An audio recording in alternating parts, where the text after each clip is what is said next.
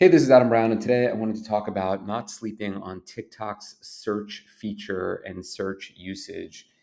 Now, while people like myself in their 40s grew up on Google, you've seen articles recently that probably have talked about or hyped up how TikTok search has either taken over as the primary search or has at least become a contender. You can say that for people 25 and under, digital natives that have grown up on social networks that use TikTok religiously, it is something that is definite, right? Like people are going to TikTok and searching there first before even thinking about Google. And so you want to do what you can to make sure that you're showing up in searchability. Now, you've obviously heard me talk time and time again about being active on TikTok. And I'm a believer in TikTok across the board for various reasons. One, there's still organic opportunity. Two, the active daily users you can't sleep on. There's just a lot of people swimming in the TikTok waters.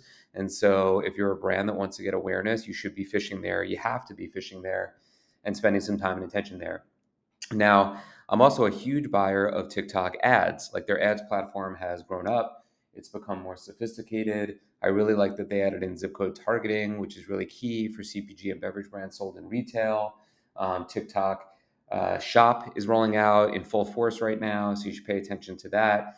And just searchability, it's a real thing to think about when people are going on there and searching for your brand. They want to see if there's chatter around your brand, and they don't necessarily go directly to your account. A lot of times, if you search for your brand name, your account may or may not come up as the first search result under top. But what will come up either first or right below your account are users that are tagging your brand. So while brands used to go on Instagram and use hashtags, especially branded key branded hashtags, people don't really do that anymore because there's not as much organic reach and people aren't really searching on Instagram like that right now. But as they are doing that on TikTok, you really want to make sure that you have people out there. So any kind of customers, there should be language in whatever you're sending them from a D2C point of view, encouraging them to share their feedback on TikTok. Platforms like Kale, or like mass distribution platforms like Coley or Apex Drop, or just working with your social media manager internally or your agency like Circle Media, and just thinking about how to get more product in hands, gifting more, using college ambassadors, whoever it might be, and then strongly encouraging them to go on TikTok.